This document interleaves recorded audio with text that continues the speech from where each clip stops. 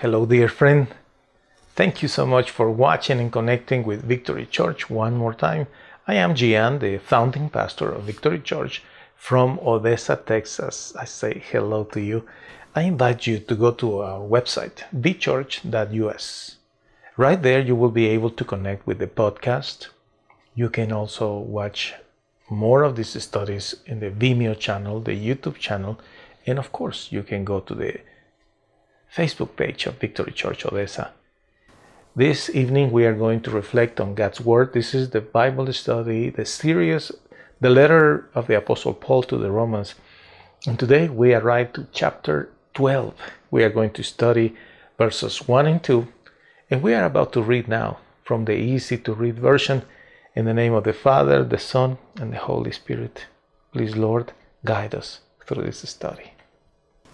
So I beg you, brothers and sisters, because of the great mercy God has shown us, offer your lives as a living sacrifice to Him, an offering that is only for God and pleasing to Him. Considering what He has done, it is only right that you should worship Him in this way. Don't change yourselves to be like the people of this world, but let God change you inside with a new way of thinking. Then you will be able to understand and accept what God wants for you. You will be able to know what is good and pleasing to Him and what is perfect. It is interesting when you read something with the sentence, I beg you. Don't you think? Think about the moments when you are having conversations with people, someone that you love, someone that probably works with you, anyone that you are hoping that this person will understand. And actually, you are just praying, oh God, please let him understand, let her comprehend. And then you say, listen, I beg you. Well, that is how Paul begins this passage. I beg you, he says. And what is what he says in reference to what? He says, because of the great mercy God has shown us, offer your lives as a living sacrifice to Him. Your lives as a living sacrifice to Him.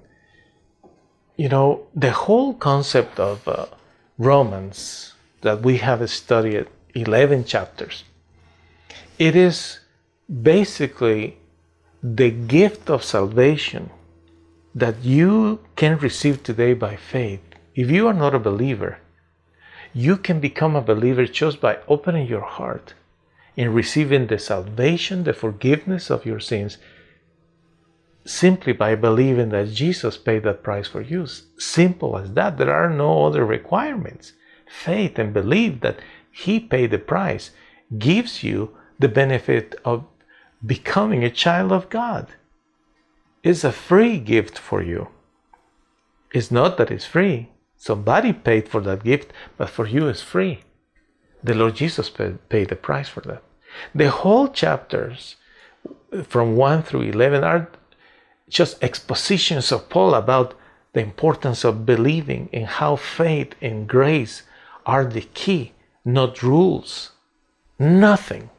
Because we cannot buy our forgiveness. We cannot give money or behave in a certain way to earn the right to be forgiven, to be right with God. He argued all that for 11 chapters. Now, in the last chapter 11, he was more insisting about Jews and no Jews.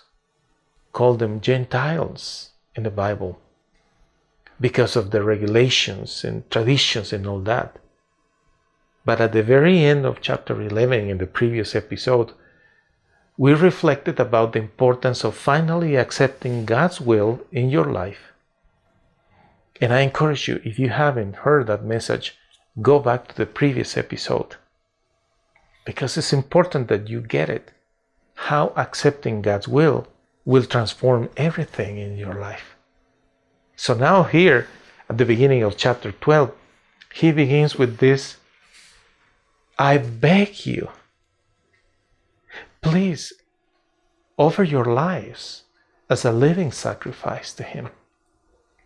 And why is it that Paul is begging you, in the name of God, that you will live a life like that? What could be the benefit of that? The benefit of that simply is that you will not get into trouble. It's not that Paul or the church or anybody else is going to make profit out of your good lifestyle. Simply, you are not going to get into any trouble by living a life that honors God. Paul actually says this. He says, this is an offering that is only for God and pleasing to Him. You know, what you do with your life when you sanctify yourself and you say, I'm not going to do those things anymore. I'm not going to participate in things that are so into the flesh, so worldly. They are not holy things. I'm not going to live that kind of lifestyle. I'm going to live for God now. Well, that becomes an offering for the Lord.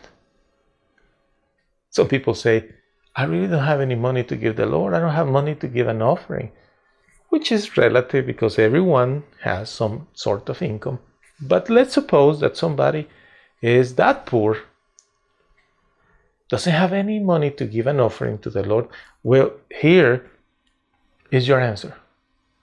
Live a life to please the Lord in such a way that your life will be your offering to Him and you will please Him. Because above all the things that the Lord wants is that you change your lifestyle. That you stop doing what is wrong. You already know what is wrong. You already know some things are so unholy. You cannot continue doing that.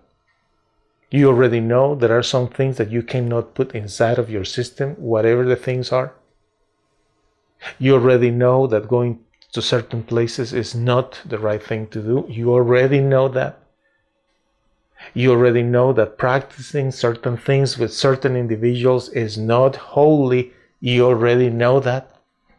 So you already know what is wrong, what is unholy. Therefore,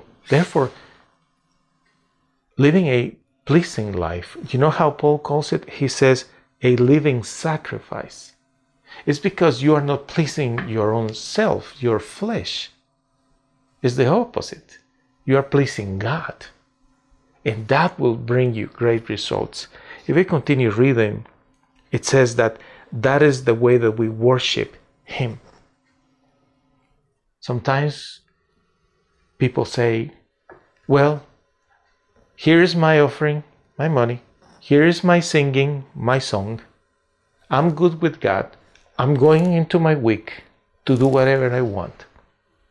Well, whomever is thinking that way is mistaken. Is mistaken because here clearly Paul explains that is your lifestyle. What actually is an offering and is the way that you worship Him. Your lifestyle, a living sacrifice. When you say to the things of this world, no, you are forgiven. You appreciate what the Lord Jesus did. Therefore, you say, I'm not going to do that. I'm not going to be part of that. I'm going to live a holy life. And that constitutes your offering and worship to God. Isn't it beautiful? That's wonderful. That's wonderful. And then he says, don't change yourselves to be like the people of this world. No, you're not going to be like them. Let God change you inside with a new way of thinking. It's a new way of thinking. And you just let God to inspire you, to lead you. Then you will start to see things differently and process things differently. And you will be surprised when you start to think godly, what kind of great things you will start to be thinking. And great things that has to do with prosperity. It has to do with blessings and wonderful things that He can give you. He says, then you will be able to understand and accept what God wants for you, because when you renew your mind and you let the Lord change your mind with His way of thinking, you will understand His will for you. And you will accept that will, and Paul ends saying, you will be able to know what is good and pleasing to Him and what is perfect. You will know it. You will not have questions. You will be so certain about what is right and what is wrong, what pleases God, and you will say, this is what the Lord wants me to do. He wants me to stop doing this. He doesn't want me to keep doing that. He doesn't want me to go those places. He doesn't want me to participate in those things. No, He wants me to live a holy life. And that, my friend, is wisdom. The power of God in your life that can change you and make you a very different person. If you are in Odessa, come to Victory Church. I would love to connect you with great people, because you need a good group of people around you to inspire you and encourage you to do what is right. No one of us is perfect. I'm not perfect. No one in my church is perfect. There is no one human being that is perfect. But I can tell you this, we do our best to please the Lord, not in front of a camera or in the presence of the public. We do our best that in the private place of our homes, in our hearts, in our minds, we please the Lord. We do our best. And when we fail, what is what we do? We come to Him and we ask for forgiveness. That is the balance. We accept our limitations, our imperfections. We accept His forgiveness, and we refocus again in living a sacrificial life to please Him in a holy way. Thank you for being here. I hope to see you next time.